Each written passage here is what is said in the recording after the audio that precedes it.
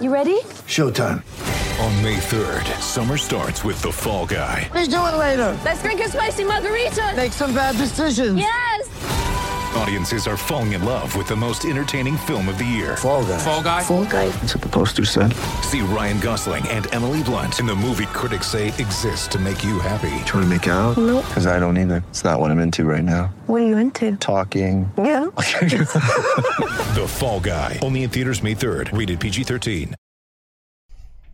Hello, Tech fans, and welcome into episode 165 of the Tech Sideline Podcast, originating from TSL's High Tech Studios in the Virginia Tech Corporate Research Center. On today's show, we have so much to get through.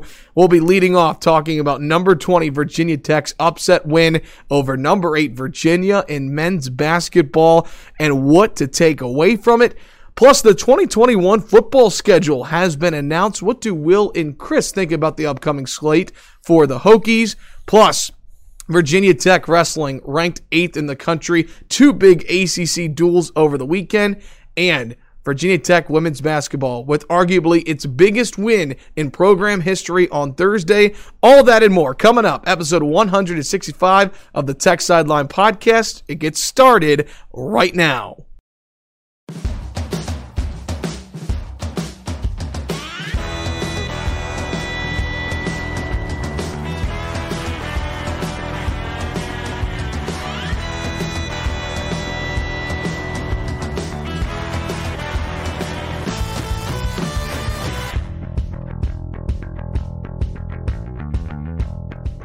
Whether you are watching live or archived on YouTube, listening on the following different streaming platforms: Apple Podcasts, SoundCloud, Amazon Music, Spotify, Google Podcast, or on Stitcher, we are so glad you could join us as we record on Monday morning, February 1st. Our crew today, as always, to my left, our managing editor, Chris Coleman.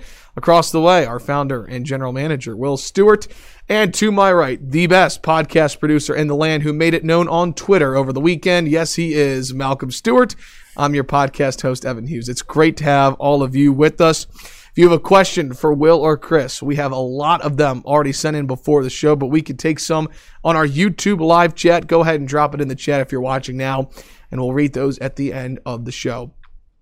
The Tech Sideline Podcast is presented by Campus Emporium, as well as the Southeast Regional Training Center. You go to southeastrtc.com to find out how you can get involved with Virginia Tech Wrestling and support the wrestling program.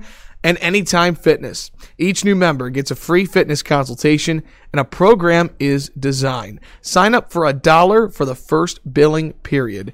Call 540-951-1340. Again, that's 540-951-1340. Ask for Tyler and tell him that Tech Sideline sent you.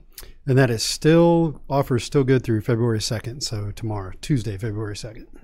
Last week, Will and Chris, as well as Malcolm and myself, we talked about at the end of the podcast just how it was a lot to get through. It was dense material. It was kind of negative. Kind of.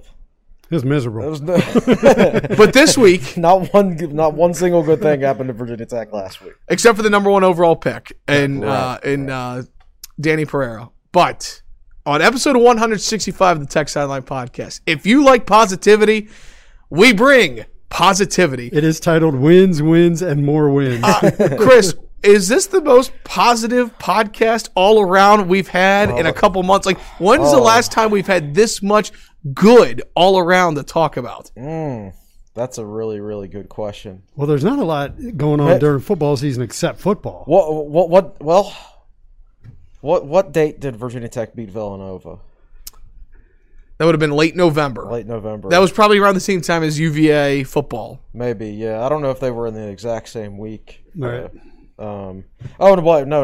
UVA football wasn't until mid-December, remember? Oh, that's true. That's right. true. Yeah. A couple of weeks in. So I think the week Tech beat Villanova, we were losing to like Pitt or Clemson or somebody like that, or probably Pitt in football. So that wasn't too positive from that standpoint. Yeah, but yeah, as far as a whole bunch of good things for across all sports happening in the same week, I don't remember one. So let's rock and roll. Yeah. Let's rock and roll. And I'm going to ask this question before we're going to lead off talking about men's basketball, rightfully so. We are going to talk all about the Commonwealth Clash. Virginia Tech's big win over Virginia. Somebody asked this question that was sent in, and we'll get to our questions at the end. I want to start off with this one. Was this the best individual week that you can remember for both Virginia Tech men's basketball and women's basketball? I would think so. You know, I'm not good at those types of questions.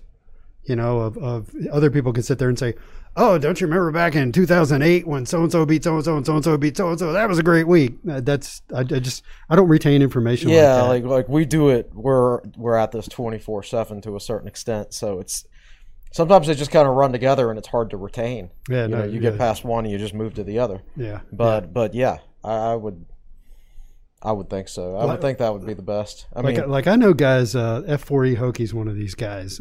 He'll say, "Oh, you've met so and so. Remember, I introduced you at that tailgate at back the 2006 Kent State game." And I'll be like, you know. Now that's more of a relationship story. And I got another friend, Clem Carter, who's also really good at that stuff about, "Oh yeah, you were so and so, and you said this, and they said that." And it's like, man, gotta watch what you say around him. It'll come back 10 years later. Photographic memory. Well, listen, we're going to talk about how good this past week was for Virginia Tech. We'll talk about women's basketball, arguably the biggest win in program history. We'll discuss the big win for Kenny Brooks' squad coming up. We'll talk about number 8 Virginia Tech wrestling, and not just one, but two ACC dual wins in a 24-hour window. We'll talk about the 2021 football schedule getting released. But we begin with 20th ranked Virginia Tech men's basketball. In their first 2 games without star guard Tyrese Radford, 20th ranked Virginia Tech knocked off Notre Dame on the road and upset 8th ranked Virginia on their home floor 65-51.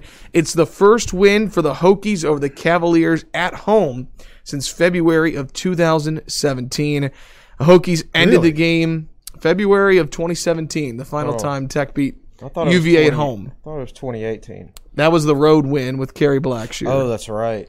Which in was JPJ. Yeah. I had to make sure. I had to go back and do the math, but it was 2017. The Hokies ended the game over the final 8 minutes on a 21-4 run. They erased a second half double-digit deficit. Chris, how were the Hokies able to knock off their in-state rival and snap a combined 15-game winning streak in the conference for Virginia dating back to last year? Well, I think the big thing is in the second half, other people started making some shots besides Kev Aloma. He dominated in the first half. What did he score? 16 of the 21 points in the first half. So you're like, okay, he's not going to continue at this pace. So to stay in this game, other people are going to have to make shots. And started the second half with, I think Beatty made a jumper in the lane, and then Jalen Cone made back-to-back threes. As it turns out, it was only 2 threes, but they were important because UVA started hitting some shots early in the second half, and we needed those from Cone to keep pace. And then Couture started making some. Arguably the biggest shot, though, was that Naheem Aline three-pointer from the top of the key. I think that was the only shot he made all game. Do you remember what the score was at that point in time? I don't. But I think that put them within 3 because on the next possession, Couture buried a 3 from the left wing, tied it at 47. Right. Yeah. I think that's all accurate. And the other thing that needed to happen was UVA needed to start missing some shots. Mm-hmm. Oh, my gosh. The first half, Tech played really good defense the whole game, but it didn't really show in the first half. Well, 29 points, I think that's pretty good. It did show. Yeah. But it could have been 20, right? I mean, they had 3 threes with under 5 seconds left in the shot clock. At halftime, they said 4. 4. I counted 4. No, a couple of them. It depends on how much time you consider at the end of the shot clock. Right. I know there were 2 with 1 second left. There was 1 with 3 seconds left. There was another. The fourth one actually came with 5 seconds left, but it was one of those things where the guy was pretty well defended, but he decided to go ahead and take the shot because he didn't think within 5 seconds they could find a better shot. Do anything else. Right. So there were 4 occasions of where I thought Tech defended very well, and UVA just made a tough shot late late in the shot clock. And UVA came in shooting close to 40% from 3-point range. Well, really good. Well, from out UVA there. came in having scored 80 points in three of their last four games. UVA also on the season had made over 50% of their shots as a team from the floor, and they had averaged over 70 points per game, the most since Tony Bennett had taken over as their coach in the late 2000s. It's a bit of a kind of an inverted offense where, with the exception of like Kihei Clark, I don't see very many good shooters in the backcourt for them. But their big guys like Hauser and Huff can step out and shoot the three, and that creates a lot of spacing, obviously, when you have big guys who can do that. So they're very unique from that standpoint, and I think that's what makes them difficult to guard. But the big thing for Tech about this game is they limited them to only three-point attempts for the most part. Yeah. I mean, how many times you can count on one hand? You can count on less than one hand the number of times UVA actually got a clean look from the paint. The weird thing was they got a couple of good layup attempts really late in the game, and to me, so you talk about Tech outscored them 21-4 at the end of the game. There was a 21-2 stretch in there. UVA had the last 2 points, and part of the 21-2 was a 19-0 run. And there were a couple of times in there where, boy, I don't know any other way to put it other than UVA just collapsed mentally. There were some shots in there they should have made. Clark had an open run at the basket and just banked it over the rim. And I saw some things from them that you don't usually see. So it was one of those things where I guess that they'd had a lot of difficulty, UVA had all game long, getting good shots. They had made some of them in the first half. I think they made 10 of their first 20 3-pointers and then missed something like 8 in a row to finish out the game. They had their opportunities during that run, but mentally something happened to them. Yeah. I don't know. Tony Bennett actually said he thought you could tell down the stretch that Tech wanted the game more. That's what it looked like, I guess. I guess that's one way to put it. I think that was part of it. Yes, they missed some open looks and things like that at times, but I'm going to bring up law of averages again. Look, it's been almost a year since UVA lost an ACC game. 15 in a row. Going back to 20. And that's the longest program streak for them. And you're talking to a guy who grew up in Charlottesville when Ralph Sampson was there. I remember a season where they started out 23-0. It was Ralph's sophomore year. They were a very good basketball team. I guess a lot of that was out of conference games, But my first thought was, wow, that's going back to the Sampson years. Now, of course, when Sampson was there, UNC was pretty darn good. Yeah. They had a guy named Michael Jordan and James Worthy and Perkins, So anyway, go ahead. Yeah, but I'm not saying Tech won the game because of law of averages. I'm saying that UVA just completely collapsed down the stretch. I mean, you've got to play darn near perfect to win 15 straight ACC games, and at some point that's going to come crashing to a halt, right? And that's just the nature of the sport of basketball. And so I think it was a lot of things coming together. I thought it was Tech playing very, very well. We saw the Villanova version of Virginia Tech this time around. And I think UVA was due for a tumble, so to speak, because it's hard to stay that good for that long in this league. We mentioned it earlier, but Keve Aluma really kept Virginia Tech in this game in the first half, scoring 16 of Virginia Tech's 21 points in the first half. He finishes with a career-high 29 points, 10 rebounds, a double-double. He was incredibly efficient, 10 of 15 from the floor, 7 of 8 from the free throw line. Chris, what allows Keve Aluma to be so good, and how exactly was he able to have so much success against that pack line defense? I think he's a good matchup for UVA. The thing about UVA is I'm not exactly sure what their defensive efficiency stat is right now, but going into the game on Saturday, it was only 16th. And almost every year, UVA's defensive efficiency is top 5, if not number one, right? And while the pack line itself is still obviously a superb team defense, losing Diakite, I always thought it was funny that his last name was Diakite when Sheck Shakite's last name was spelled the exact same way, except his was pronounced Shakite. But Diakite for UVA and Braxton Key, that was their front court last year. And those guys were, not only playing in the pack line, which is an impeccable defensive system, but they were awesome individual defenders themselves. They were terrific athletes. So you combine their athleticism with the defensive system in which they're playing, and that was just a dominant, suffocating UVA defense. UVA does not have anywhere near the athleticism in the front court now. The pack line is still great as a team defense, but if at times you can get some individual matchups, a guy like Keve Aluma can beat those post players they have, because they're not very athletic at all. I mean, Tech fans want to talk about, incorrectly in my opinion, Hunter Couture can't guard ACC caliber players. I think that's completely incorrect, but it is tough for those UVA post players to guard ACC caliber bigs. They can do it in the pack line to a certain extent, but if you can find a matchup and you can get Keve Aluma the ball in isolation situations and things like that you can give those guys a lot of trouble. There's a really good post on our basketball board by our guy GC Hokie 34, former college coach. I don't think he's in college coaching anymore, but he breaks down exactly what Tech did offensively, and most of it's above my head. But it boils down to UVA will give you that perimeter, that big guy out on the perimeter. They'll let you put that guy out there. And again, I'm getting beyond my pay grade here. But it's something about how they'll defend that guy, and they'll have a second-line defender. And so part of the success of that, I think, is if that big guy is not able to make three-pointers. And he gave a really interesting stat that I'd forgotten, that in the 2 games against UVA last year, UVA had pretty much left P.J. Horn out there. And PJ in the beginning of the year was making a fair amount of three-pointers. I can't regurgitate the stats right off the top of my head, but he was shooting 40 or 50% from out there. Mm-hmm. But if you looked, his form was not good. His feet were apart, not really squared up, not really going towards the basket. He was in a rhythm there early in the year. And then against UVA in the first game, he took 9 3-pointers and missed them all. And in the second game, he took 8 3-pointers and only made 1. So he's 1 of 17 out there. And I think one of the things that happened was that Aluma made 2 out of 3 3-pointers.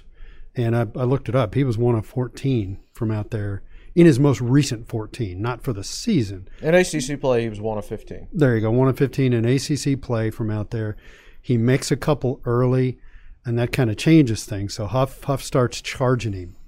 And meanwhile, Tech has done a good job of, if even for a layman like me, you can tell that they were clearing out for Aluma. They were clearing out that side of the court, and that left Aluma in a lot of one-on-one situations. And you're right, Chris. He's just too athletic for him. Yeah, I think what we've seen since last year's game, Tech used a very, very similar game plan against UVA last year, and it didn't work. It almost worked the second time, but the first game was like almost a 30-point blowout. From a game plan perspective, not a lot changed for Virginia Tech. They just the big difference was the Hokies have better players than they had last year, and UVA has worse players than they had last year. So the talent level for Tech, and I'm talking about post talent, I'm talking about front court. The talent for Tech in the front court has gone up, and the talent in the front court for UVA has gone down. And I know Jay Huff can make three-pointers. Jay Huff's a good player, but in an isolated matchup against Keve Aluma, that's going to be a tougher battle for Huff to win. Let's transition and talk about someone that Will Stewart is a huge fan of, and that is guard Hunter Couture, who was on Packer and Durham this morning, certainly getting a lot of love around the conference, Will. 15 points on 71% shooting in the win over Virginia. I don't really have a direct question for you about Couture, but I just wanted to give you a chance to speak on your favorite Hunter Couture. That guy is already as good as I thought he would be as a senior, and he's a sophomore. And he's going to be a sophomore again next year. If he wants to. Yep.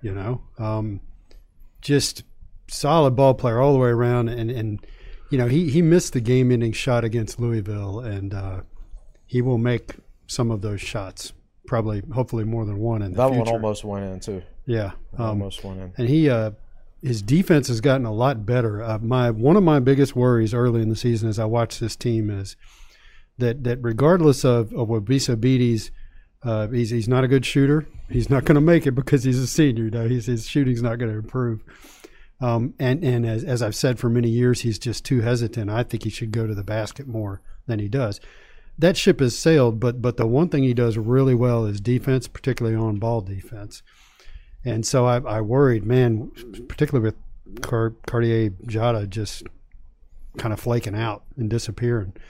What was Tech going to do for on-ball defense at the point guard position next year? And now I'm not saying that Couture is going to play the point, but to cut to the chase, his defense and really the entire team's defense has gotten so much better. They've held 2 straight opponents to 51 points in ACC play. 2 straight opponents to their season low. That was Notre Dame's season low, and it was UVA's season low. Yeah. So I looked it up, and for some weird reason forgot to write it down. But I looked it up under Damian Salas's database search, and it's actually fairly recently that Tech held a couple of ACC teams to 51 points or fewer. I think it was as recently as about 4 or 5 years ago. But they held NC State to 24. Right. Yeah. But the next team did not score 51 or fewer. Virginia Tech. I would love to see Virginia Tech's defense efficiency rating for like the last 5 to 10 games. Right. Yeah. Discounting maybe Syracuse where things snowballed on them. But they've just gotten very good defensively. So we already know Couture is a good team defender and a guy who can make shots and just a really smart, underappreciated basketball player in all phases. But to me, the on-ball defense of him and his teammates is really improving. Yeah, and I have 2 things to add to that. First and foremost, again, impressive what Couture has been able to do. So he started the year out as playing 100% off the ball, the 2-guard spot, dedicating all his time to that position. Then Jada opts out, so Couture's got to play the point guard, and he's almost exclusively playing point guard at that point. So he switches positions in the middle of the year. Now Tyrese Radford is suspended, and he's got to go back in the other direction. He's playing with Beatty and without Beatty, so he's playing 2 positions in one game. He's playing point guard and he's playing off the ball. So he has the basketball IQ and the acumen to adjust on the fly to playing 2 completely different roles. Just like that overnight, and he's had to make that adjustment twice to a certain extent during the season. So, really, really underappreciated player. I think people are starting to appreciate him more, but he's still underappreciated. Speaking of underapprecited players, we talk about. Wait a minute, let's not move on yet. Wait, we got to talk about that dunk, the one that didn't count, the greatest shot clock violation in the history of basketball. If you want to just laugh out loud, go back and watch Beatty after Couture dunks it, jumping up and down. Oh, they were falling on the floor over there. Beatty was in the game and was behaving like he was on the bench. That was a great moment. And again, I believe Couture had 2 points at halftime, maybe 3. Something like that. And he finished with two. He finished with 15 points, 5 of 7 from the field, 3 of 5 from deep. His 3 tied the game, and I believe his 3 put him up by double digits too as part of that big run. So the other point I was going to make with regards to defense is, we always talk about the Mike Young offense or whatever, but the truth be told is that Tech is a better defensive team than they are offensive team. I want to say there's something around 55th in Kid and Palm adjusted offensive efficiency, but they're 24th, I think, in adjusted defensive efficiency. Was that pre-UVA or post-UVA? Post-UVA. Okay. They've been very impressive on that end of the court, and I think for my basketball article this week, I'm going to go back and look at Mike Young's team's defensive efficiency numbers at Radford.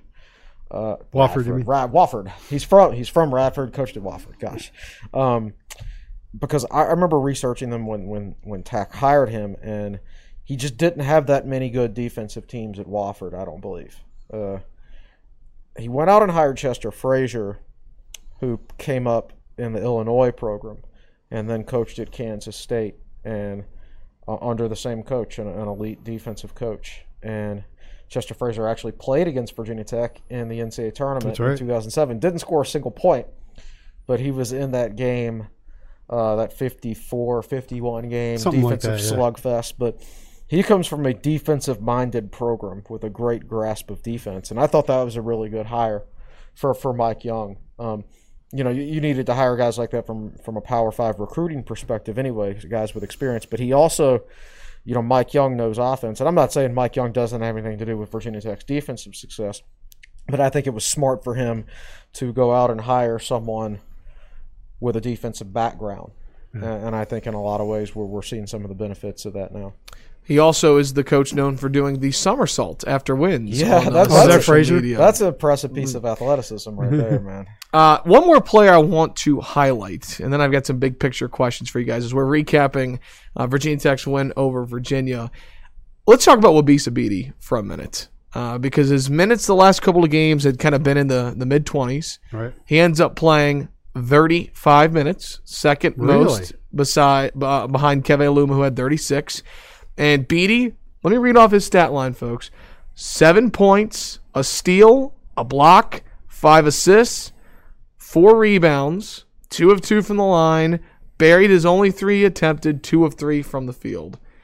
Well, I felt like personally this was because his on-ball defense has been great every game he plays in. He did a good job against Kihei Clark for sure. But I really felt like, this was maybe the best game of the season for Wabisa Bede. Fair to say. Again, I'm not a guy who can regurgitate what he's done all year, but I think that's fair. And I got to eat a little crow because somebody on the board said, they threw it to Bede out there and he didn't shoot it. And somebody on the board said, Bede's got to shoot that shot. And I said, no. He's made one of his last 12 from out there. And then later on he makes it was a clutch three-pointer too. It was an important Yeah, it was. That actually might have been the most important. But not just because of the timing of it, but it was who made it, Yeah. So, you're going to miss that guy when he's gone. Hopefully not too much. Hopefully other guys can step up. But, let's live in the moment. Yeah, no doubt about it. He's here now. Again, 35 minutes for Wabisa Bede. All right, I've got some fun stats for everybody. Who loves stats? I love stats. So I pull out my phone. I was texting with the jack of all trades himself, Damian Salas, last night, and he's a big listener of the pod, and he likes to send along some stats. And this first one here, David Cunningham found. I find this interesting because I'm going to transition to talk about NCAA tournaments and ACC, standings. We're going to get to that in just a moment. But David Cunningham found this out, that Virginia Tech is one of 8 teams to have 4 ranked wins on the season. And only Virginia Tech and Gonzaga are undefeated against ranked opponents in that group of 8. Wow. Yep. That's incredible. Gonzaga is the number 1 team in the country. Who was it that has beaten 3 top 10 teams in a row? Was it Oklahoma? I think so. I think I saw that crawl on the bottom line last They beat night. like 3 top 10 teams in the last week. Wow. It was insane. All right, so here's some other interesting stats. This is all since joining the ACC. This was Virginia Tech's fewest fouls in a game. Virginia Tech's fewest fouls in a game was 6 against Duke. That was on December 16, 2019. Had 7 against Presbyterian in 2017. So the 8 against UVA on Saturday is the 3rd fewest since Virginia Tech joined the ACC. If you don't let them get the ball in the paint, they're not going to call a lot of fouls on you. They did not stress the defense. UVA did not. They did not at all. And the last one, Keve Aluma drew 9 fouls against Virginia and did not commit a single foul. That's insane. How insane is that stat? I think I want to say he leads the ACC in fouls drawn this season. Probably. And I want to say he's up there in a lot of the free throw statistics as far as free throw attempts and things like that. So he's really efficient as far as that goes, but you can't get better than 9-0. Yeah, right? so 29 points, 10 rebounds, 4 assists, a block, 0 fouls, and 0 turnovers. In 36 minutes. That is... It's hard to go 36 minutes without committing a turnover. Yeah. It's funny. I was thinking back as I was preparing for this podcast thinking about the last time Virginia Tech beat Virginia in hoops, and that was at John Paul Jones, and Kerry Blackshear had the tip back with like 2 seconds left in overtime. And it got me thinking about Keve Aluma, Kerry Blackshear. I want to go down this tangent for just a second. How similar are the two, would you say, or not similar? They're fairly similar to a certain extent. I don't think either guy is explosive vertically. but I think both guys were quick horizontally. They both can make 3-pointers. You ideally don't want them shooting a whole bunch of them, but when they go down, they become very effective. I think Blackshear was probably a little better at distribution, at assists. I was going to say passing the ball back out of the paint. Right. But at the same time, Keve Aluma's got another year, maybe 2 years if he chooses to exercise that right. He's got another year or two to improve on that part of his game too.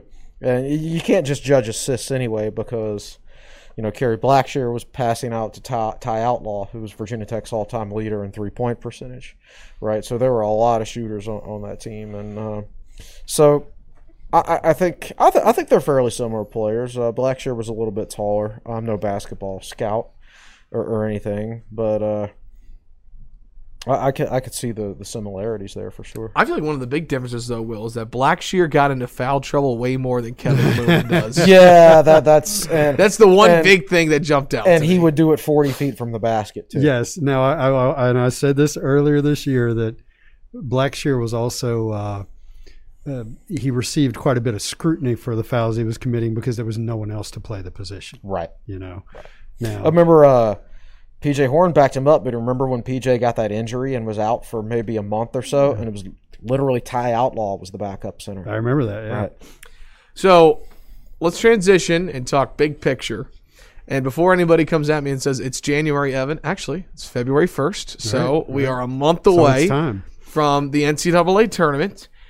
Last week, after the suspension of Tyrese Radford, you both sat up here and basically said you felt like the NCAA tournament chances for Virginia Tech went way down after he got suspended. I believe it was around the 40%, 50% I think mark. I said 25 to 40, somewhere in there. Yeah. After the road win at Notre Dame, the win against 8th-ranked Virginia, Hokies are 7-2 in the ACC. It's their best start in ACC play through 9 games since joining the conference. Chris Coleman, where is your percentage right now where you think Tech's going to make the tournament? It's 90 to 95 now, for sure. I think the Notre Dame game, there's no such thing as a must-win in basketball because the nature of the sport is, you're not going to win all of them. I mean, you could get upset and then pull a huge upset to make up for it, right? But that Notre Dame game felt like a must-win because you just didn't know exactly how the team would play without Radford. So you had a game against a team with a losing record and who you'd already beaten. So you really felt like you couldn't afford to lose that game. And Tech won it. And then they beat UVA. And now they're in the middle of a 5-game stretch where 4 of the 5 games are played on the road, right? Right. Let me run it down. At Pitt, at Miami, Florida State. No, I'm talking backing up. Okay. So go back to the Syracuse game, right? Yes. So at Wake, BC was postponed. Right. At Syracuse, at Notre Dame, Virginia, and at Pitt. So it's actually 5 of 6. 4 out of 5. Since the BC game was postponed, right? 1, 2, yeah, 4 out of 5. Starting with Syracuse. At Syracuse, at Notre Dame, Virginia, at Pitt, at Miami. So what was the home game before Syracuse? Well, it was supposed to be Boston College. You're right. It was supposed to be. So 5 out of 6. You're correct. Okay, so 5 out of 6 on the road. So you've won 2 of the first 3 road games. Or first of all, you've won the 1 home game out of that 6-game stretch. Right. And that's a quad 1 You've win. held serve. Right. And you've won 2 of the first 3 road games against Wake Forest and Notre Dame.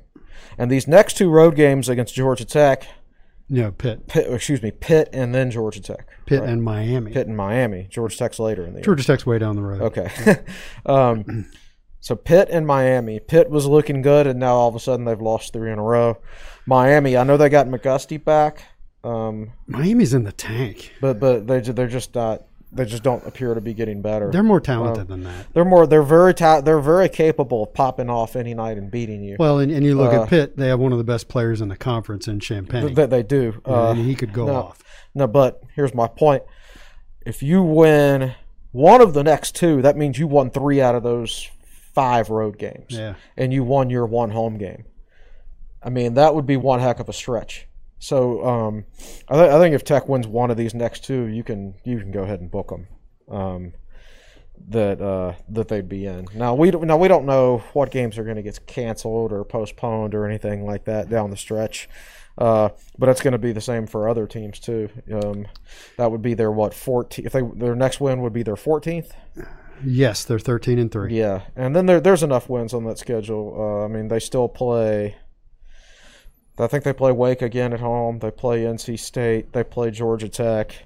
And NC State just lost their leading scorer to a knee injury. Oh wow! Yeah. It would be nice to be able to make up the Boston College game because that would be a win. I doubt that will happen. I don't think that's likely. Yeah, I don't think it's likely. So you're right. They have a tough stretch coming up. At the very end, Georgia Tech at home, Wake Forest at home, and on the road against NC State. But they're all winnable. Like North Carolina's winnable. I mean, Georgia Tech just beat not? Florida State this weekend. Correct. I mean, I think anything's possible. I mean, there's no game. Georgia Tech's got a really good backcourt that can light you up at any given time. Yeah. So there's enough wins in there for sure. Where I think it would be a surprise if they didn't make the tournament at this point, especially now that they've got another quad one win. They're 31 in the net. They're 31 in the net. The net is more volatile than the old RPI. Yeah. But they were 42nd before the UVA game, and then 31st after the UVA game. And unfortunately, that slots you right around an 8 seed. You know. Yeah, well, we'll see. We'll see how. But I think you win one of these next two. But I mean, Tech's also capable of winning both. Mm-hmm. You know. Yeah. But yeah, I think they're in great shape right now. So I asked Chris where he thinks percentage-wise, in his estimation, Virginia Tech makes the tournament. He says 99.5%. I'm going to ask Will a little bit tougher of a question here. Will, percent-wise, odds that Virginia Tech wins an ACC championship? Tournament or regular season? How about regular season and tournament percent? Where do you stand on February 1st? I do not see a regular season championship happening. I just think they have too many tough games left. Now that said, now that UVA has been beaten, there's not a team that is really dominating. You know, Duke and UNC. Duke's getting better.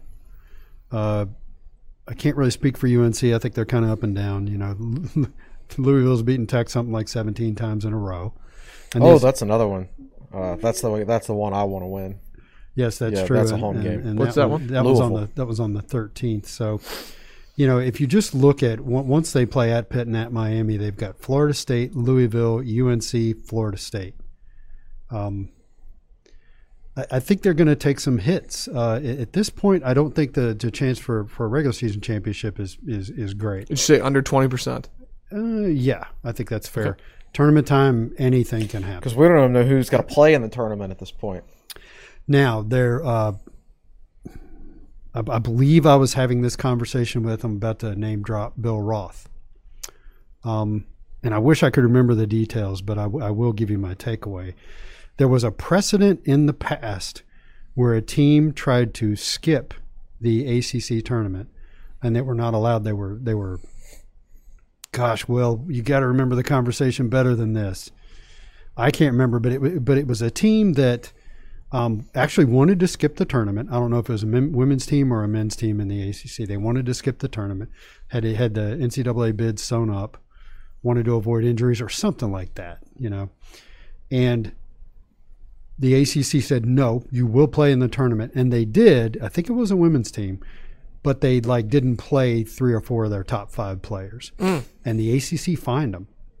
Wow! And I wish I could remember the exact details. I guess my mind must have wandered while Bill was talking to me, but I just remember thinking, "Oh, there's a precedent." That's what I said to him next. So there is a precedent for not allowing teams to skip the ACC tournament. So now the question is, though, will that precedent be changed given the I circumstances? seriously doubt it. John Swofford has one foot out the door. Oh, he's already. It's new commissioner today. Oh, it's today. Today, John Swofford's last official day was Friday. Yeah, I don't.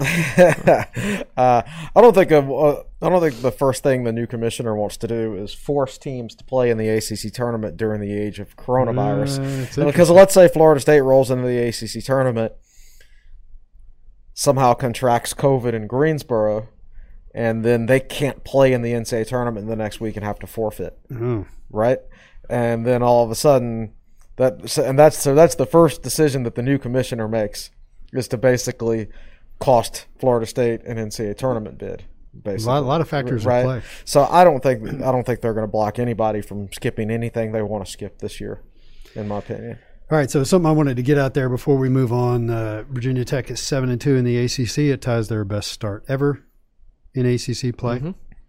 Mm-hmm. So that just got me to thinking, wow, Tech's had some good teams. You know, the 06-07 team almost won the regular season championship, if I remember correctly. Well, yeah, they finished 10-6, and if they beat Clemson at home on Senior Day, They would have won it. they would have won it. So I just got to thinking, I did a little research, and in Buzz's last year, 2018-2019, they started out 7-2 in the conference, same as this year. Now, their losses that year were to number 1 UVA and number 10 UNC. Right. So that And remember that UNC game when Tech had it was Robinson and Nikhil Alexander-Walker with 2 fouls in the first 5 minutes of the game. That's right. Yeah. Yeah, see, that's why I keep Chris around. He's got a memory for that stuff. Now, that team lost the next 2 to fall to 7-4. The 06-07 team that was so good, they started out 6-3 in the conference. No, okay, solid. Losses were to unranked Florida State, unranked NC State, whom they lost to 3 times that year, Yeah. and unranked Boston College. So that is classic Seth Greenberg. Yeah, well, and in that stretch, they beat Duke and Duke and on UNC the road, number 4 UNC at home. Back-to-back weekends. Yeah, I know. Back-to-back Saturdays. So Seth could get them up to play the really good teams, and then they'd collapse and lose against, Boston College and teams like that. And no, to be fair, Boston College spent a lot of that year ranked. They were better. They had like Jared Dudley and. But guys like losing that. 3 games to that NC State team, come on. Yeah. Jared Dudley's still in the NBA right now. Is he still? He's still. I knew he was last year. I didn't know if he's still. I kind of miss BC being good in basketball. I miss. I think joining the ACC long term hurt them in basketball. Oh Yeah. Well, again, we've got a lot to get through still on the podcast today. We're going to talk about football, women's basketball, wrestling, wrapping up our discussion on men's basketball. By the way, I kept saying number 20 against number 8. There is a really good chance that if you're listening to this on the afternoon of February 1st or February 2nd, February 3rd, that Virginia Tech this upcoming week, when the new poll comes out at noon today on February 1st, that Virginia Tech will be the highest ranked team in the ACC. There's a chance, depending on how high Virginia Tech goes. Virginia was 8. Or are they gonna skip Tech over UVA? That's the question, because Florida State lost to unranked Georgia Tech. They're 16th, so Florida State's going to drop. Oh, Tech's going to jump Florida State for sure. So they're either going to be the second or they're going to be the highest ranked. And earlier in the year, they were tied with Clemson at 19 for the highest ranked team in the league, but they were never in sole possession of being the highest ranked team. So what is UVA's resume right now? UVA's still higher in the net than Tech, but as far as who have they beaten? They've beaten. Let's see here. Well, they've lost to Gonzaga. That was on December 26th. Let's see what else here. The Cavaliers, I pulled them up. Let's see. They've beaten Syracuse. They have beaten Georgia Tech. They have beaten Clemson. Right. They are 11-3, 7-1. Their worst loss was to San Francisco the first week of the season. Yeah, so they haven't beaten the top 25 team. Where was Clemson when you beat them? I guess. That's right. That was the biggest blowout, I believe. Of a ranked team or correct. something. 85-50. At home. Something like the biggest blowout of a ranked AP team now, at home. Clemson is really struggling right now. Clemson is, they've dropped off the we didn't know it at the time. But they're not good. Yeah. Or maybe they just... I think Clemson is one of those teams where they can be good if everything goes right, but then they miss 10 days because of COVID. I don't think that they're a team that can afford that type of disruption to their rhythm. You know what? That's a really good point about Virginia right now, by the way. I mean, their best win. Tech has a better resume than Virginia. 100%. I mean, they have wins. As far as quality, as far as top 25 wins go. Here's Virginia's resume. The wins against in the ACC. Wins against Syracuse, Georgia Tech, at Clemson by 35. That was a ranked win.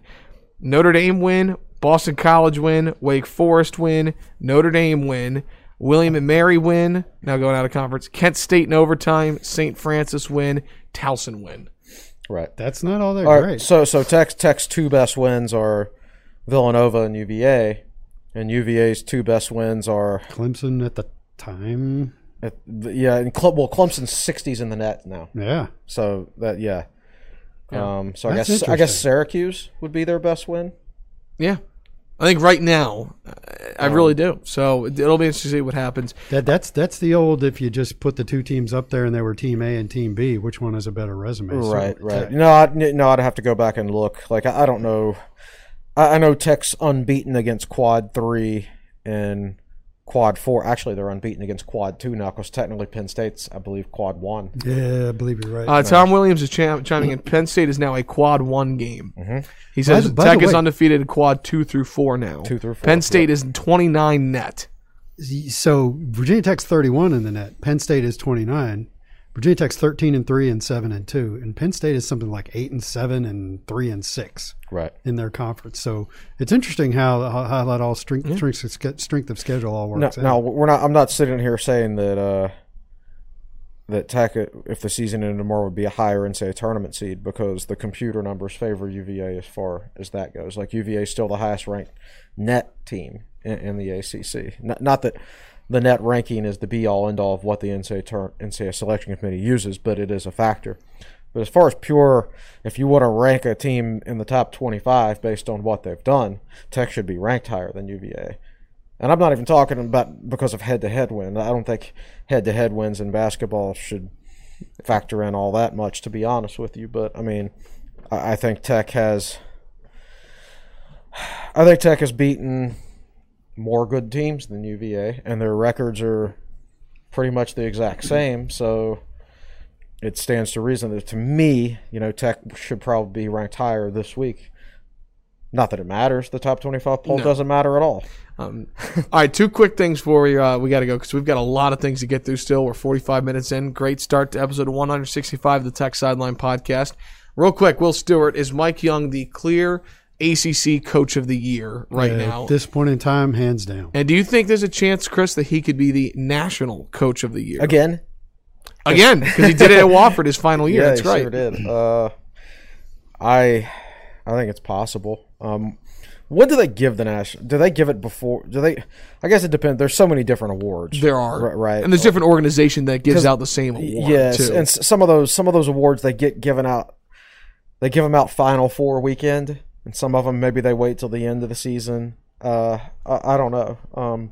If Gonzaga wins a national championship finally, then Mark Few's going to win most of them. Or although the ones that although he might not have to win a national championship because some of them get given out before that Final Four weekend. So and it gets into that whole thing. Is this a career program building achievement? Like some guys win the Heisman because of their career. It's not common. right, But they're like, oh, he's had a good career. Let's give it to him this year. right. Ron or- Dane versus Michael Vick. Right. Yeah, That kind of thing. I don't remember who finished second in the Heisman that year. Yeah, I don't either. Yeah, I just remember Dane was first and Vic was third. But yes, for sure, ACC Coach of the Year. If things trend this way, and if Tech makes the NCAA tournament, like I don't see how he couldn't be ACC. Preseason picked 11th out of 15 in the ACC. Yeah, I definitely think he would be, and yeah, I think he's going to be on the radar for some national awards too, potentially. Final question, or not even a question here. Final thing I want to bring up here with men's basketball, because we're talking about positivity. It's a really positive podcast, a lot of good things to talk about. Can we just take a quick moment, 60 seconds, and appreciate the Virginia Tech men's basketball social media game? We were talking about it just before we went live, and the videos, the graphics, Professor Chris Coleman, what grade would you give Virginia Tech men's basketball? I can't imagine them being better, so I have to give them an A+. It's funny. The first thing I did after the game the other night is search on Twitter for the UVA men's basketball account so I can go look through the thread. And Will Stewart was in one. Well, Stewart was in one. Right. I have now made the Klondike beanie thread, was right? It's so Tech basketball fans. Gosh, Tech fans are like, when things are going poorly in football, they really, really, really depress you on social media. But when things are going well in basketball, they really brighten your day. It's So then that's the fan base. As far as the actual Tech social media account for men's basketball, top notch. Yeah. So speaking of Twitter, I put something on Twitter the other day that I've got 8,400 followers roughly, and it got 1,000 likes. I don't know where that ranks all time for me. I'd have to go look at my analytics. 91 retweets, 50 quote tweets, and 1,006 likes. And I wanted to highlight this. It's what Mike Young said about Tyrese Radford. I tweeted this Friday. It's what he said about Tyrese Radford on Tech Talk Live Thursday night. So give me a second here to get the glasses on because the print is a little small. So when asked by John Laser about Tyrese Radford, Mike said, the first thing you want to see is that he's contrite. He recognizes it, and he's a good man. He made a poor decision, needless to say. We're working through some things. There are a lot of things I can't talk about here. I love that man, and I will not turn my back on him. I believe in him. I feel awful, and Tyrese Radford feels awful. We will support him and hang in there with him. Time will tell how it all plays out. His best interests are at heart as we try to work through this. I'm watching your glasses fog up. Fog up, yeah. Yeah, but they actually used those quotes on the broadcast on Saturday night. The ACC word for word, yeah. Word for word. It made me actually wonder if they picked it up off my Twitter. yeah, exactly. Yeah. So going around Twitter, and you know that Twitter tends to be a haven of the nasty. You know, it all depends. Twitter's got all these different sides. We talked about that before, but you know, Boots is pretty active on Twitter. He'll retweet things and occasionally tweet something, and the support for him from Virginia Tech fans on Twitter that I've seen has been 100% unanimous. No doubt. Yeah, he hasn't run away from it. Like, he's tweeted after the last two games. Right. You know? Like, good job by the team. He's been very supportive on social media. Yeah. So he hasn't buried his head in the sand and run away from anything. Yeah. So we'll just see how it comes out. So for me to kind of wrap it up, last year or 2 years ago, when Justin Robinson got hurt, I thought Tech's season was in the tank. And Buzz did some amazing things with the team. Like 2 or 3 games later, changed how they play offense, and they went on to be number 5 seed NCAA tournament, I think. Mm-hmm.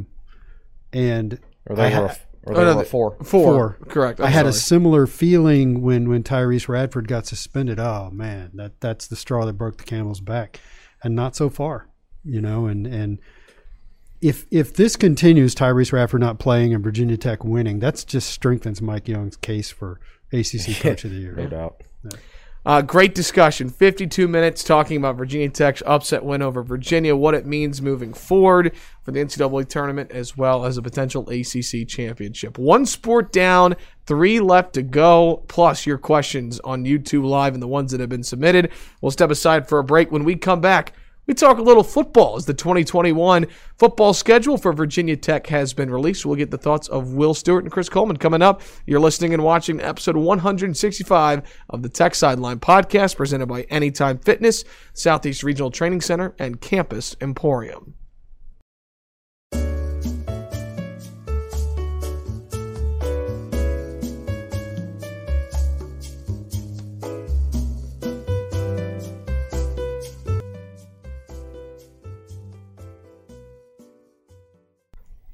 Welcome back in, episode 165 of the Tech Sideline podcast. So great to have you with us as we record on Monday morning, February 1st. Evan Hughes alongside Chris Coleman, Will Stewart, Malcolm Stewart behind the scenes.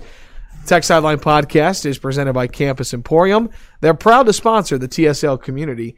A portion of every sale is returned to Virginia Tech in support of its endowment for excellence, student programming, and need-based scholarships. We've been serving the Virginia Tech community for over 25 years from our locations in Blacksburg and our online store.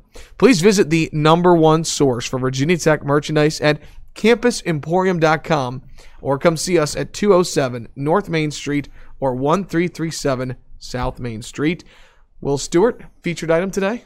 Today's featured item, Virginia Tech Superfan Pullover Hooded Sweatshirt by Champion. That's an interesting name.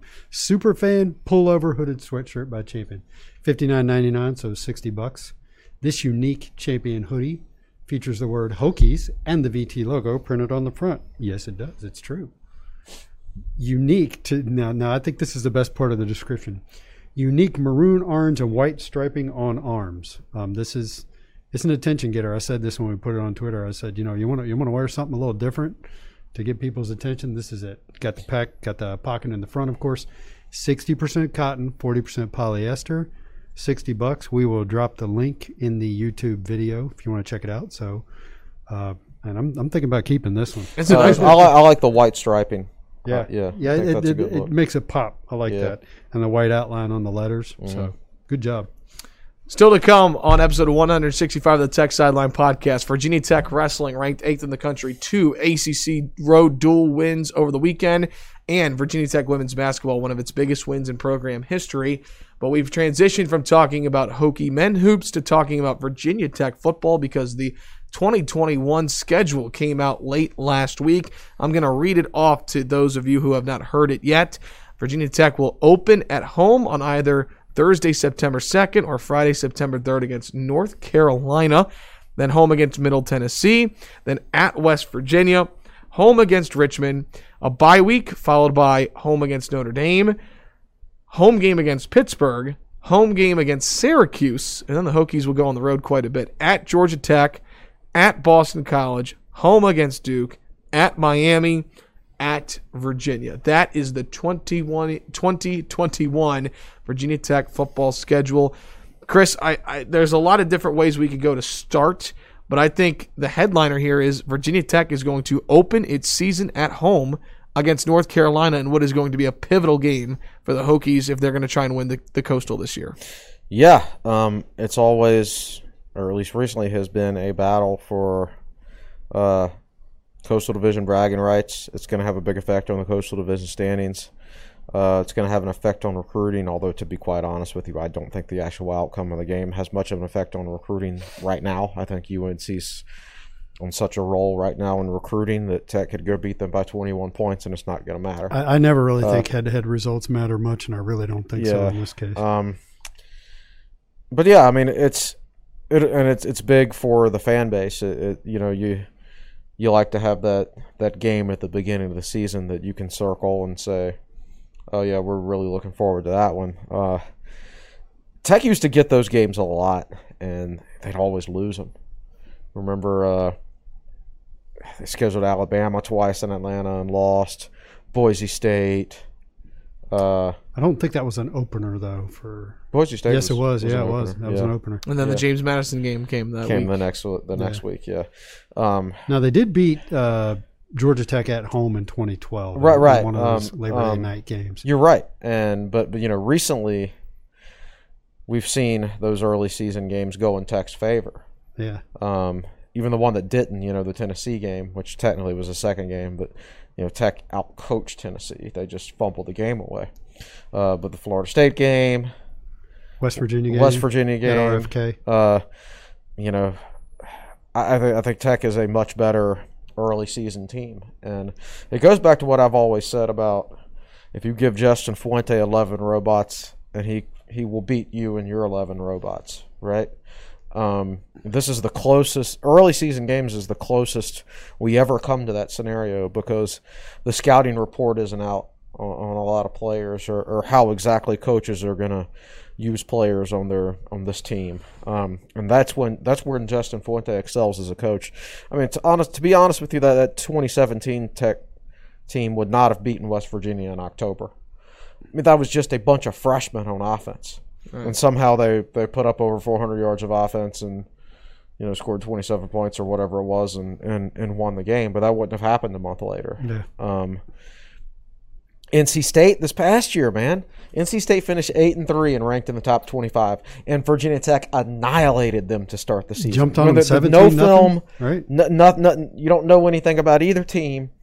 So that's what I like about having North Carolina first on the schedule is you get some of that coming into play. Now the other side of the coin is Carolina should be more familiar with our personnel than Atlantic Division teams like NC State would be because Carolina plays us every year. But Notre Dame in week 3 also West Virginia in week 3 applies to a certain extent is an early season game like that. Both those games are winnable. They're also both losable. Right. So, Tech fans could be very happy or they could be very upset after 3 weeks into the season. Will, I don't want to turn this into talking too much about Justin Fuente, but given everything that's happened in the offseason, it feels like the first month of the season is going to be very important for him, and with North Carolina, at West Virginia, and Notre Dame coming by October 9th. Yes.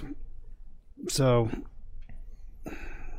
it is. I mean, if that stretch winds up 2-3, or And you got Pitt in there too in the first half of the season. Right? after Notre Dame, so you got UNC at West Virginia and Notre Dame in the first 5 games.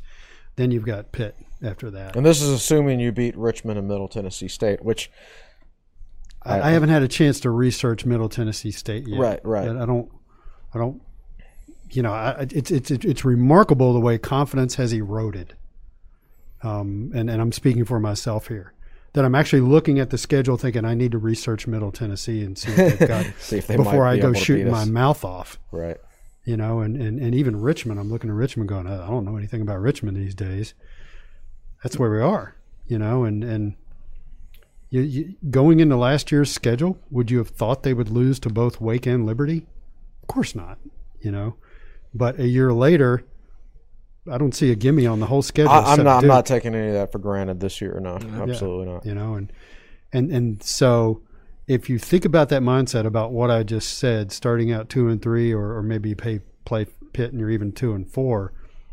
I mean, it already got nasty at the end of last year, you know, and it'll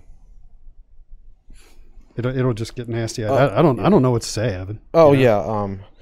It's imperative that they get off to a good start, because if they don't, then by mid-season the fan base is going to be at each other's throats again. Yeah. Attendance will drop, as if it hasn't dropped already. We will get subscriptions canceled and get criticized for criticizing the team. Right. It would just be a whole second half of the season of toxicity. Yeah. Again. Right. So yeah. It's very, very important that they get off to a good start, you know, not only for his job security, but just for the mental state of the fan base, I believe. And of 2 guys who work on a web business that covers. Please, I don't know how many times I can write the same article over and over again, so please do something different this year. I was worn out. You know, we talked about this at the end of last year, the fire hose of negativity that we had to sift through constantly. At the end of last year, it wore me out. So, you know, there were a couple of weeks where I just debated not even writing a Sunday column. Like you know the saying, if you have nothing good to say, don't say anything at all. Right. Well, I didn't have anything new to say or good to say, to be honest with you. So I was like, should I even write? And I did, because people expect it. But like in hindsight, I wish I had not. I mean, because it just kind of fed it. Yeah. So for me.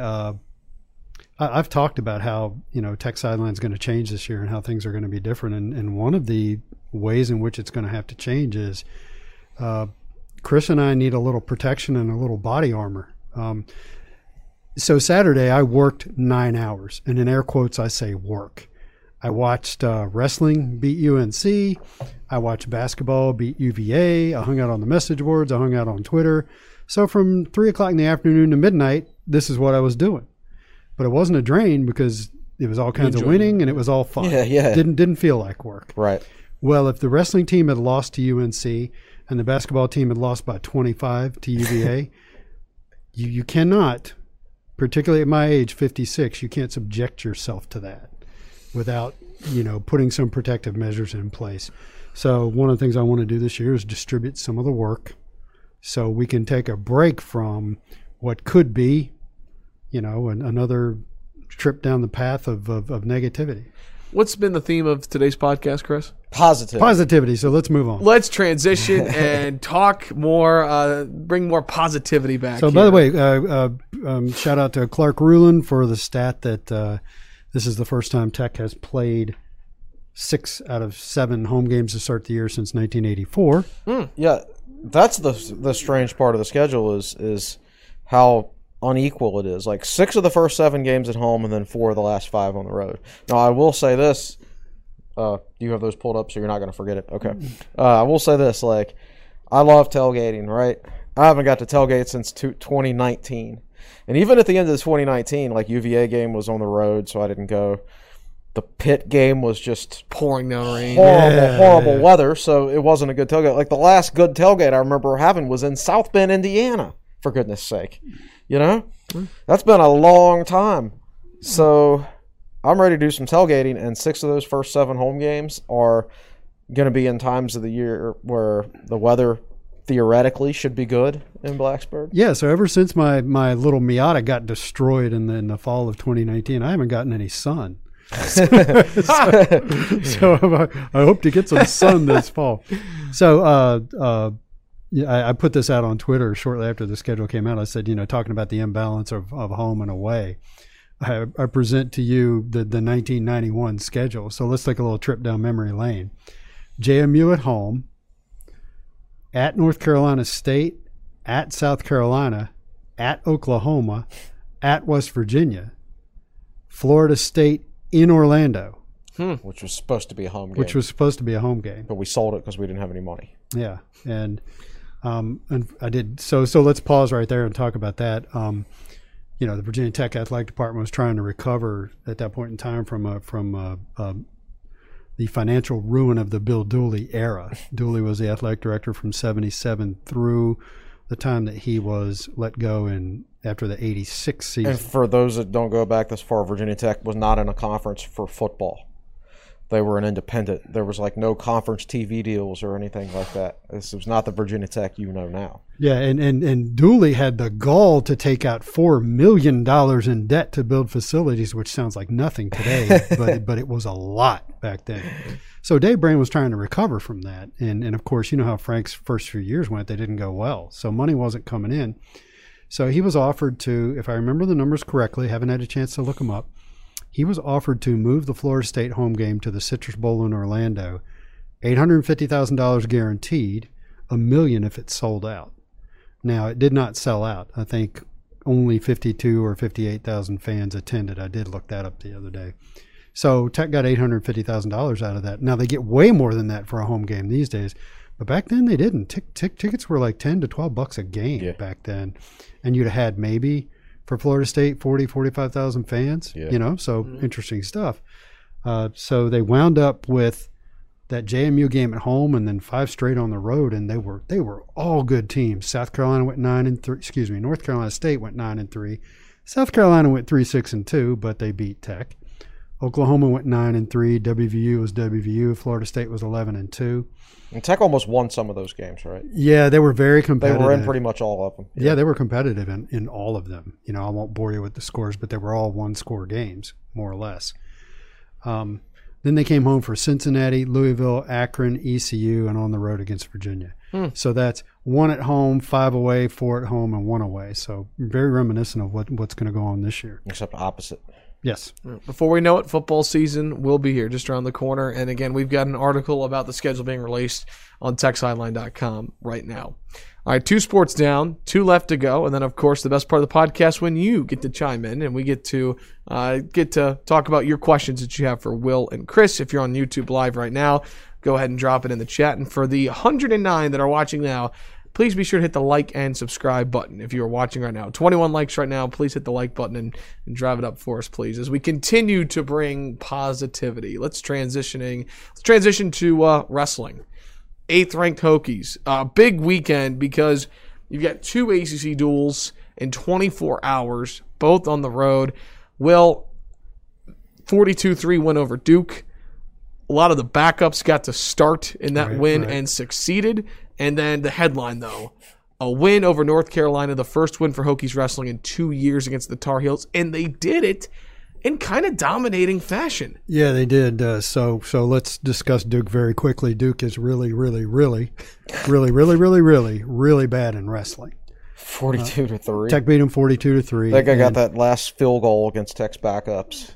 Well, the 174-pound weight class for Tech is its weakest weight class, and they did not even wrestle their frontline wrestler there. They wrestled their number 2 guy, and that was the weight class that lost to Duke. Other than that, they dominated them. So then the next day, number 8 Virginia Tech takes on number 14 UNC, and it was projected to be a pretty close Tech win.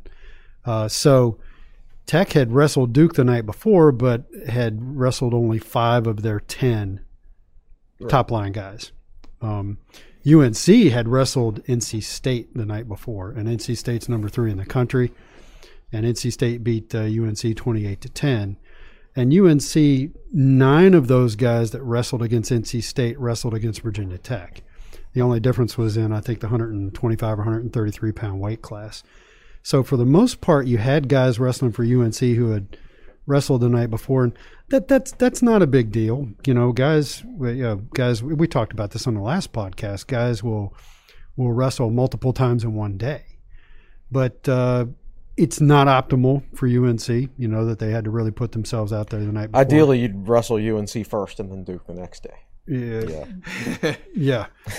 So for Virginia Tech, everything went the way they wanted it to, and to me, the thing you got to talk about is 174-pound weight class Dakota Howard, who was winless on the year, and I just said, that's the weak spot of Tech's lineup, and he goes out there against the number 9 wrestler in the country, I believe. What was his name? Devin Kane. And so it's to the point where a buddy of mine, we text back and forth during the wrestling matches. During the meets, he texts me and says, "This is going to get ugly." And, Dakota was hanging in there at the end of the first period. And I don't remember the exact breakdown of score by period. At one point, I think he was down 5-1. Got a takedown, got another takedown. And the next thing you know, he's up 6-5. He gives up an escape to make it 6-6. Now, the other wrestler had riding time, which means he's going to get a point at the end. So Dakota's really down 7-6 at that point. And he's been really competitive. This is great. He's not getting major decisioned, was the big thing. Right. Avoid the major decision. And he got a guy who's actually in position to win. And with 35 seconds left to go, he gets the takedown to put himself up 2, holds on. The other, Kane gets the riding time, and Howard wins 8-7. So winless, and he beats the number 9 wrestler in the country.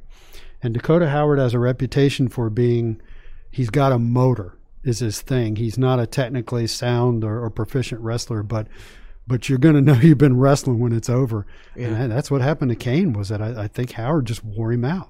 Yeah, absolutely. I think that was the absolute. And that was a lot of fun. That was the fun part of beating UNC is always fun, but if you want to look to me, that's the story. Is Dakota Howard beating Devin Kane. I think that's the headline. I think a couple other things is just how good Corbin Myers has been. Yes. I mean, 8th ranked Corbin Myers, a major decision over 11th ranked Jamie Hernandez, 11-2. Let's keep in mind that he major decision 12th ranked Louis Hayes last week, Virginia, who was undefeated. And I'm surprised there hasn't been much movement at 33. I think Corbin Myers has shown that he's, a top 5 wrestler in the country at 133. He's ranked 8th in the country, and he's wrestling like a top 4 or top 5 guy. I mean, he's wrestling extremely well. And then I think the other one was this. So Mekhi Lewis for Chris. There's actually a question for you here, Chris, about your interest level in wrestling. It's gone up a little bit, but Chris is interested because beats UNC, so that's a thumbs up there for Chris Coleman. But get this about Mekhi Lewis, Chris, at 165. He had not been taken down in over 20-some matches. Had not been physically taken down. David McFadden tweeted out afterwards that Mekhi had not suffered a takedown since his first collegiate match. Against Missouri. So that would have been 29 consecutive matches without getting taken down. The fall of 2018. Yep. And so he, and you remember last year against North Carolina, David McFadden got tech-falled by this guy, Kennedy Monday, who was ranked 8th in the country. Mekhi got taken down against Monday, but was able to win 4-3. And that was a big win. I think we talk about Virginia Tech football, rivalry against North Carolina. There's a rivalry there with Kennedy Monday and Virginia Tech. Every now and then, if you don't get taken down for 29 straight matches, that's insane. You start to dominate, and you might even get a little bit bored. Lose your concentration. Lose your concentration. Sometimes you need to get punched in the mouth to readjust yourself, to refocus back in and everything. So that might have been the best thing to happen to Mekhi as we go down the stretch.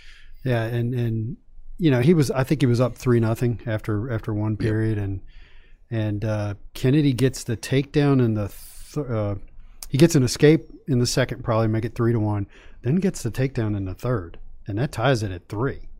And so Mackay gets the escape with I don't remember exactly how much time was left, like 15 seconds left. He escaped to get the point that Right. let him win 4-3.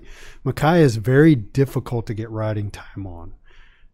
Number one, well, we guess nobody ever takes him down. Right. No. You know, but he does start on the bottom in some periods, and it never takes him very long at all to get the Gets escape. back to his feet very quickly. So even when it was 3-3, I was a little like, oh, I hope this thing doesn't go to overtime, you know. But the fact that he was underneath and could get the escape got the win for him. And now this Friday, folks, number 8, Virginia Tech, number 4, North Carolina State in Castle Coliseum, 8 o'clock on the ACC network. This is it. I mean, so many years the regular season title has come down to Virginia Tech and North Carolina State. Now, Hokies do have Pittsburgh next week, and Pittsburgh's a tough one, but this is for this is huge. This is for the dual championship, yeah. Yep, because UVA beat Pittsburgh this week. Yeah. So and so NC State is really, really good, ranked 3rd or 4th, depending upon where you're getting your rankings from.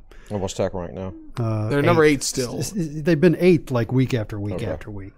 But if you go look at the Russell stat projection, the matchups, this one's going to be close. Yep. Yeah. So it'll come down to avoiding major decisions, avoiding upsets, getting a major decision, and maybe getting an upset. Bonus points, and bonus points. Here's a question, Jersey Hokie 29. We're not at the question part yet, but I'll bring it up now. For Will and Chris, is watching Hokies wrestling becoming easier to understand, follow along, and invest in, or are there still barriers for new to the sport fans? If there are barriers, what can the team or the program do to reduce or remove them? Well, I have some thoughts on that, but I'd be interested in knowing what Chris thinks I agree. as a guy who doesn't watch wrestling. I don't dislike wrestling or anything like that. I'll be completely honest with you. Like, part of your job all day is not Virginia Tech related. You run the business. You aren't thinking about Virginia Tech all day. Doing financial stuff. When I get home on a Friday night, I've been Virginia Tech all day, and I want to do something else that all night. week. Right? You know, all week, right? So when I get home, I don't think to turn on and watch wrestling because I'm busy. I've turned Virginia Tech off at the end of the week, you know. So that's me from a personal standpoint. So actually, I don't know. Like, not as a regular fan. It's interesting. So let's address that. They're wrestling on Friday nights. Years ago, when there were only 3 networks, Friday night was where they sent television shows to die because people didn't watch TV on Friday night. I watched TGIF on Friday night when I was a kid. Well, they people went out and did different stuff, and I remember the lore of Star Trek, the original series, was that its ratings were so-so. You know, that show lasted 3 years. Its ratings were so-so after 2 seasons. They had a really loyal audience. And I believe it was on NBC at the time. NBC moved it to 10 o'clock Friday night to try to kill it. They cut its budget and sent it to 10 o'clock Friday night. And, of course, they did kill it. And it's interesting, if you go and watch the Star Trek episodes of that final season 3, you can see there's no budget. The large majority of the stories take place on the actual Enterprise set, which was already built. Right. So they didn't have to build any new planet sets or ship sets or whatever. And I think there was even a thing where they used to have Chekhov and Sulu on the same episodes, and in the 3rd season they didn't, so they didn't have to pay both of them, that kind of stuff. So not to go down a tangent, but it used to be back in the day that you sent television shows to Friday night to die. So there's something to that if you know that you're going to be watching men's basketball on Saturday and women's basketball on Sunday, and you've been working all week. And it's just not something you're gonna watch. I don't know how you solve that because the ACC makes the schedules. Sure. Well, that's their big promotion. Friday Night Duels is the big how they're kind of marketing ACC. Right. Wrestling, I guess there's a reason why no major conference plays basketball games on Friday nights. Right. Right. It's just not the night you put events if you want people to watch something. Yeah. So there's that. But at the same time, you don't want to put wrestling head to head with basketball on a Saturday or Sunday if you want people to watch. So what are you going to do? Yeah. You know, and it's great for. All right. Well, I just had a thought. What are you going to do? Listen, I watch the ACC network, And even in the middle of men's and women's basketball seasons, there are nights where it's utter crap. They're rerunning all ACC all night long, and then they're rerunning the class that saved Coach K, or unbelievable, UVA wins a national Or championship. Virginia Tech's playing on RSN at noon against Syracuse, and then there's absolutely nothing on the ACC network. So there is availability on the ACC network, which is where these things are always. So what do you say? We take Friday night duels and turn it into Tuesday night duels, or whatever you want to make it, and then try to market it to non-wrestling fans. The ACC doesn't play on Thursdays either, do they? Yeah, For I think you're probably right. Yeah. I think the one thing they can do to make it more accessible is, and I know you don't do this in football, you don't do this in basketball or baseball, but when you start the broadcast, start with the rules. Real quick, 10 weight classes. A victory in a weight class is worth 3 team points. If you get a major decision, which is a win by 8 points or more, 8 points to 14. 8 to 14, you get 4 points instead of just 3. If you get what's called a tech fall, 15 points or more, without actually pinning the guy, you get 5 points. If you pin the guy, you get 6 points. That's how it works. Let's go.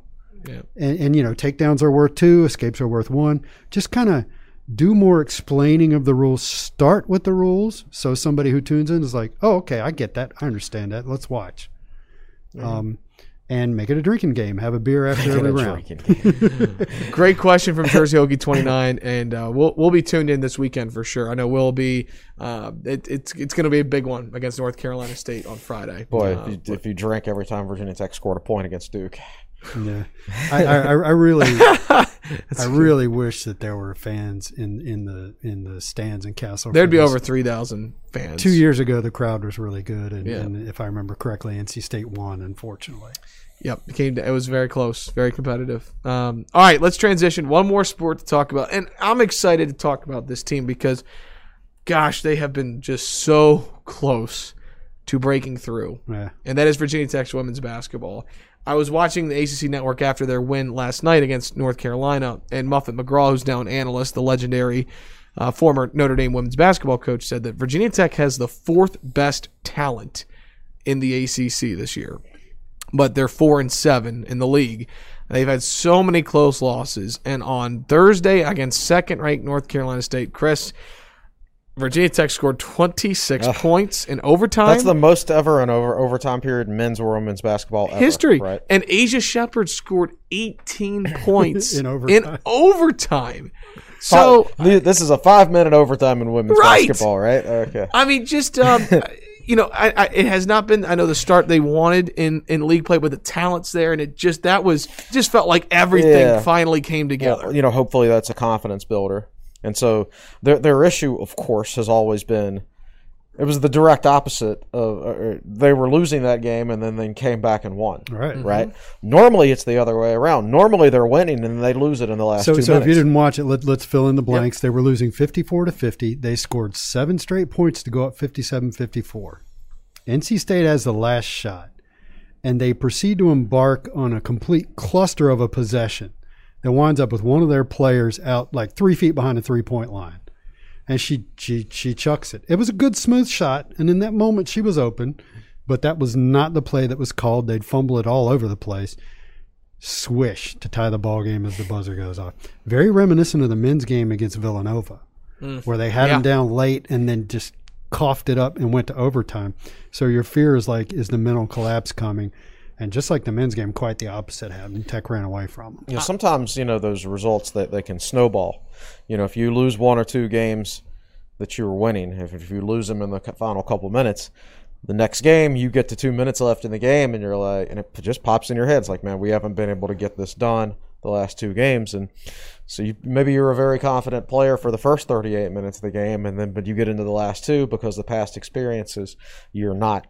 So hopefully the fact that this one went the way it did, which is the opposite of what they had been going. So the next time they're in a close game, which it seems like is just about all of their games, are coming down to the wire almost. And the North Carolina game Sunday was close late, and Tech closed them out. Right. So hopefully that's a confidence builder. So the next time they're in that situation, they can draw from that experience and say we can get this done in the last 2 minutes. We've crossed the Rubicon and we're not going back. Yeah. Did you all see the three from Asia Shepard that she buried and just the raw emotion after she made that shot? I mean, she was Kenny Brooks' first recruit here at Virginia Tech. Wow, she really? is, Okay. yep, and she is just she's a rock star of a person, and that was just she's been through a lot since she's been here. Think about the ups and downs and the Well, I know rise she wants to go to the NCAA tournament because she was going to go last year, and then COVID stole it. So Now, interesting. Tech is what's the overall record? I know they're 4. I believe they're 8-7, and they're 4-7 in the ACC. And I'll go ahead and I'm not here one to make bold takes, and you guys are the analysts here, but I'll go ahead and say it. I think Tech's going to find a way to make a tournament this year. Well, they've got winnable games down the stretch. I think they're going to find a way to get it. Well, done. they're certainly a talented enough team, and their net ranking is actually pretty decent, even though their overall record, conference record, is not. And watching the North Carolina game yesterday, during the game, Carolina was one of the last 4 in, and Tech was one of the first 4 out. Correct, because and the announcers said, depending upon how this game goes, that might flip. And they've already come out and said you don't have to have a winning record in conference to make the NCAA tournament. right? So, but I think that they'll find a way to have I'm serious. I think they're going to get on a little bit of a run here. I really do. They're on the road a lot this month, but I mean, Kitley scored, I think, over 25 yesterday. I mean, if Shepard and Kitley, I mean, the talent is, and I agree with Mother McGraw. I do think they're the 4th best talent. I think that's completely reasonable based on what I've seen. Yeah. So anyways, that kind of recaps it all, folks. So an hour and a half of just again, think back to those that listened to the podcast last week. It just, the news that we had to discuss. And then this week, texting in our group chat over the weekend, it's like, wow, this is going to be a very fun podcast. And it certainly has been. So we're towards the end. Let's go ahead and get to some questions that have been submitted before the show. And let's go ahead and start with on the subscriber board. This comes from Maroon Effect. Chris, let me ask you this first, then we'll get Will's thoughts. What are the odds some blue blood program poaches away Coach Mike Young? He's basically a local, I know, but money talks, and VT seems short on that at the moment. I think the chances of that are, I'm not going to say 0%, but they're about 1%. Somebody told us that like Mike Young's wife makes more money than him. I don't know if that's true anymore. He makes a couple of million a year. Well, I heard that. Well, I don't know, but I heard she was like chief financial officer of a big Charlotte bank or something like that. So, like, I don't think money's a big thing for him. I think he's where he wants to be. He's got family in this area, so never say never. But I just don't see it. There's very few things that would. Once you've been covering or paying close attention to college sports for a long enough time, you don't see very many things that actually floor you or surprise you. I'd be floored if he ever left Virginia Tech. Yeah, I think it'd be pretty shocking because, all the obvious reasons he's here where he grew up, family, et cetera. But he's also, he graduated high school 2 years earlier than I did, and I'm 56. I don't know if Mike's 57 or 58. But Frank reached a point where you're like, okay, he's never leaving. Yeah. And part of it was where Virginia Tech was as a football program, but part of it was just his age, and I don't think, even if he does a great job here, I'm just not sure that Blue Bloods are going to come knocking for a 58-year-old coach. If he was 48, that'd be one thing. Yeah. But, I don't think that's going to happen. He's mentioned so many times before, too. He could have finished his career at Wofford. He loved it there. It was only going to take, I think, like Virginia Tech, that was the one job that really intrigued him. That was coming home. As we said off the air, if he'd stayed at Wofford, he'd have Keve Aluma and Hunter Couture playing for him at Wofford. Here's a question from Mike Woodhead. Why do you think the Hokies men's basketball team has been winning in the ACC, and is it sustainable? The team doesn't have the pure athleticism that other teams have, and many teams have legendary coaches. So what has been the key to the Hokies' success? I think first of all, and this is not in no particular order, but the legendary coaches he mentioned, they got 1 foot in retirement, man. Those dudes are, those guys are all in their mid-70s? I don't think those guys are as good as they used to be, and that helps. But the main thing is, I think, and this is a lesson that I believe can be applied to football, is buy-in. Like, Justin Mutz started his career at High Point and then went to Delaware. Hunter Couture was supposed to play at Wofford. Kevy Aluma did play at Wofford. They were just very, very. I mean, the most talented player on the roster since Mike Young has been here was Landers Nolley. But Landers Nolley wasn't interested in doing what was best for the team. He was interested in doing what was best for Landers Nolley. Right. Landers Nolley's left, and we are a better team. We're a better team because we got bigger. But, like, quite honestly, like, if Landers Nolley wanted to come back tomorrow, I'd be like, no. No, I'm very happy with what we have with guys who are unselfish, guys hard pass. Who have bought in. I think player development is good. And I know it's easier to build camaraderie of 13 people than it is 85. Yeah, that goes without saying. I mean, I just think if you look across college basketball, if you build a team of, they don't all have to be 4-year players, but you can't have a bunch of one and dones. I mean, if you just look at UVA and Villanova, they've won the national championship recently. Gonzaga might win it this year. We've seen Auburn and Texas Tech in the Final Four. We've seen West Virginia in the Final Four. We've seen Butler in the national championship game. Twice. Come close to winning it. Right. And VCU in the Final Four. College basketball is just so much different than college football. Better, in my opinion. Better, because regular people actually have a chance to compete at the highest levels. And so I just think that's the key to winning basketball. I think I've always thought Virginia Tech, the key to long-term success was running a system-based program for basketball and recruiting to that system. It's like you've always said, Virginia got better in basketball when they quit trying to compete with Carolina and Duke on the recruiting trail. Right. Right? Like, you're not going to sign you're just not going to go head-to-head with Duke for a recruit, right? But if you go run a system and you find guys who are good fits for your system and then they play in college for 4 years, then your seniors are going to beat all those freshmen. Yeah. And I just think that's the key to success for Virginia Tech.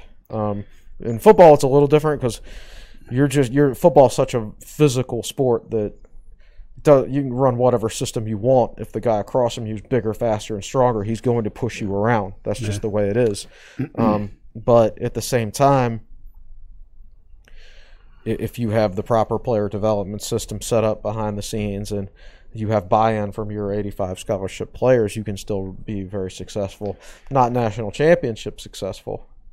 But, you can win a national championship. I mean, I've said before Virginia Tech can win a national championship in basketball. I think they could have won it a couple years ago. Mm-hmm. And Hunter Couture brought it up after the game the other night. He straight up said, our goal is to win the national championship. And that's probably not a realistic goal for this year. I don't think it's an unrealistic one for the next couple of years. I don't think that's out of the realm of possibility. So I just think Tech fans, they need to. We're really bringing positivity today. I know. I know we're football centric by nature, the fan base, but I think you need to forget about that part of it and let me think about basketball for a while. And let me jump in there. I wish Tech fans were, as a group, more interested and more supportive of Virginia Tech basketball. They have no problem putting 7,000, 8,000, 9,000 people in Castle and raising hell, and it's a lot of fun, and there is a good-sized, strong fan base there. But one of the things that TechSideline.com and TheSaber.com, a UVA website, are both owned by Sportsbore, our parent company. They're hosted on the same platform, on the same message board system. And one of the things I can do is go into the admin area of the message board system, and it shows us a statistic of how many posts have been placed on the message boards on the two sites in the last 2 hours.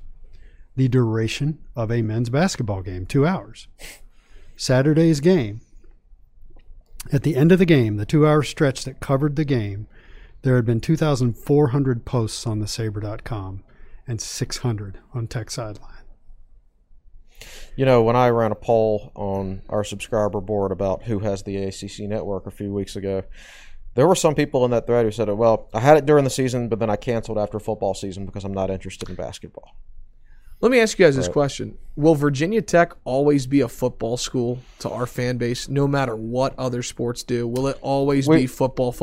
We would have to be really bad at football and really good at basketball for an extended period of time. Yes, because so what happened, Virginia Tech was a, for those of us that went to Tech in the 80s, they will tell you Virginia Tech was a basketball school back then. Del Curry and all those guys. And the football team was solid, and we paid attention to it, but, the hysteria was there over basketball, not football. Right, and then there was a probation for both sports, but basketball lost a really, really good coach, and then they started wandering the conference wilderness. Wandering the wasteland. Right. And that killed the basketball program, while meanwhile Frank Beamer raised the stature of the football program. Helped out by the Big East. Right. And that changed Virginia Tech from a basketball school into a football school, and a similar thing would have to happen to change Virginia Tech from a football school into a basketball school. Right. Now, unfortunately, no matter how much of a basketball school you are, you're not going to make as much money as if you have a good football program that the fans are really supporting.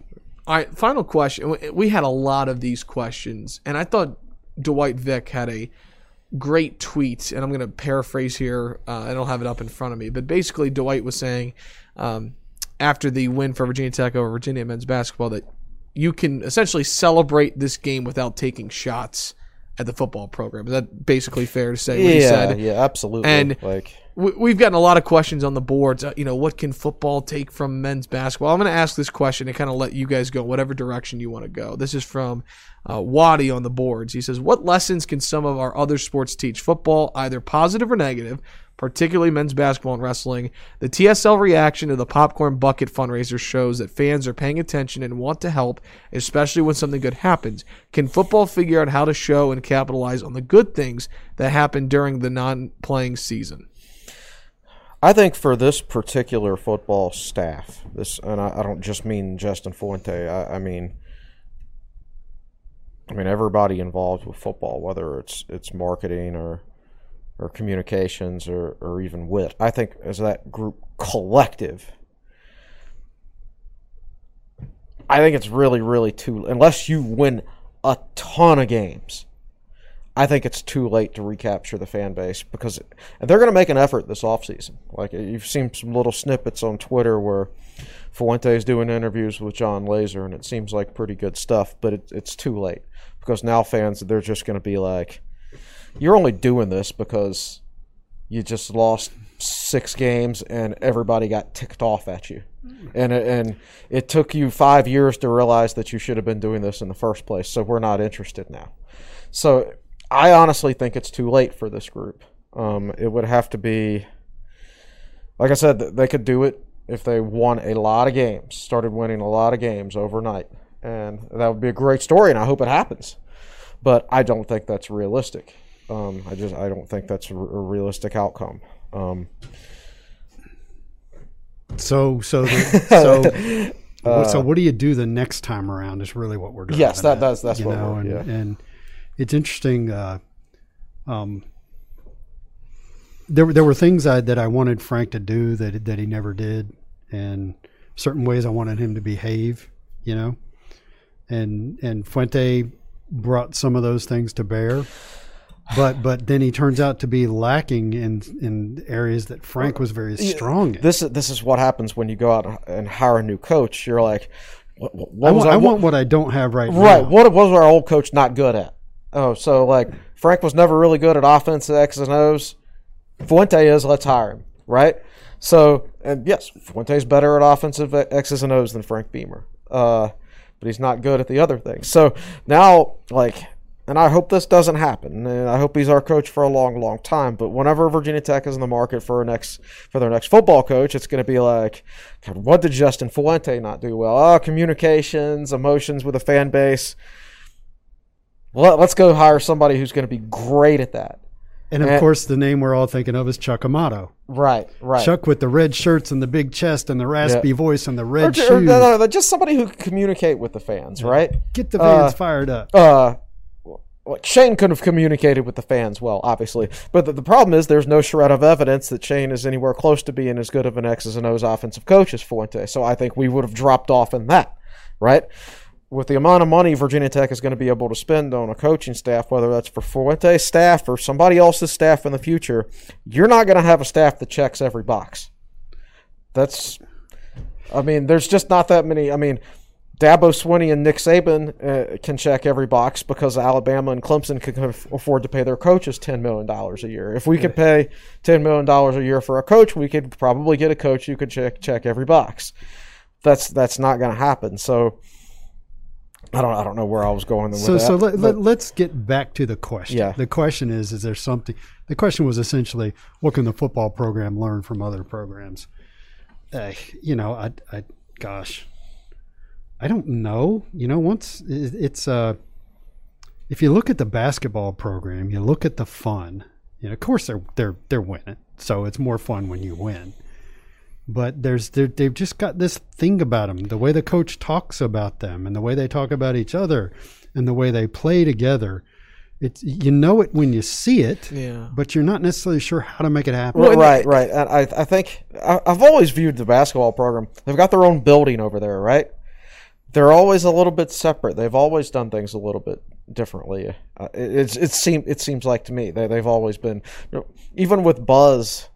Buzz was different and unique and things like that. But all the other sports are over there in the same building. I've always felt like basketball, from an outreach standpoint, was a little bit different, just because they're in their own little world over there in Hurst, and everybody else is in Merriman and Jamerson. Yeah. There's also a different kind of element and feel too, right? Coach Young being from Southwest Virginia, right? Grew up going to Castle. The social media that we talked about, the popcorn that he eats before the game. He's out giving pizza to students lining up before. Is that fair? The feel is yes. He's I was either Norm Wood or Aaron McFarland or somebody like that after the game. The other day was talking about, like, Mike Young is like Frank Beamer in sneakers for this fan base. McFarland. Yeah, that was McFarland. Yeah, and he's absolutely right. And I'm glad we've got Mike Young so bad. I'm so happy for the fan base among anything. But here's the thing, like, it's hard to emulate that over and over and over and over again. All right, so you find me a football coach from Southwest Virginia who has the exact personality of Frank Beamer that can win 10 games a year every year. That guy does not exist. Right. For all we know, lightning is actually striking twice. Right, but except it's striking with basketball. Right. Time will tell. Right. So let's talk about wrestling. Wrestling is it's a really unique collegiate sport, not just the sport itself and what happens, but the structure that is built up around it. You can build your own little bubble in wrestling, where you through a regional training center, you are doing your own fundraising, so you can hire coaches who will help out your athletes. That's all Tony Roby and Jared Freyer and the other guys driven. They are all driving it, and they're almost decoupled and independent from the athletic department. Right. Exactly. And I think football's biggest problem is there's too many people in there that are the same. As in, like, I think Fuente's the type who, I know he's the type. I talked to one of his assistants one time. It was actually before the Liberty game, his very first game at Virginia Tech, that Liberty game. And she told me, she was like, he's so caught up in football that you can walk by him in the hallway and he's just staring straight ahead. He doesn't even know that you're passing him. He's thinking so deeply about football. Well, what are we going to do on third down this week? And blah, blah, blah, blah, right? So he's so football-centric that he can't see anything else. Like, people talk about, he needs to do more interviews. He needs to be more engaging with the fan base, blah, blah, blah. Why doesn't he see that? Like, the man literally has tunnel vision when it comes to football. So, no, he can't see that. That's okay, as long as there's somebody in an authority position around him that does see that and says, here's what you need to do, right? The problem is over there, it seems like nobody else saw it. Like, I don't think the athletic director recognized it until recently.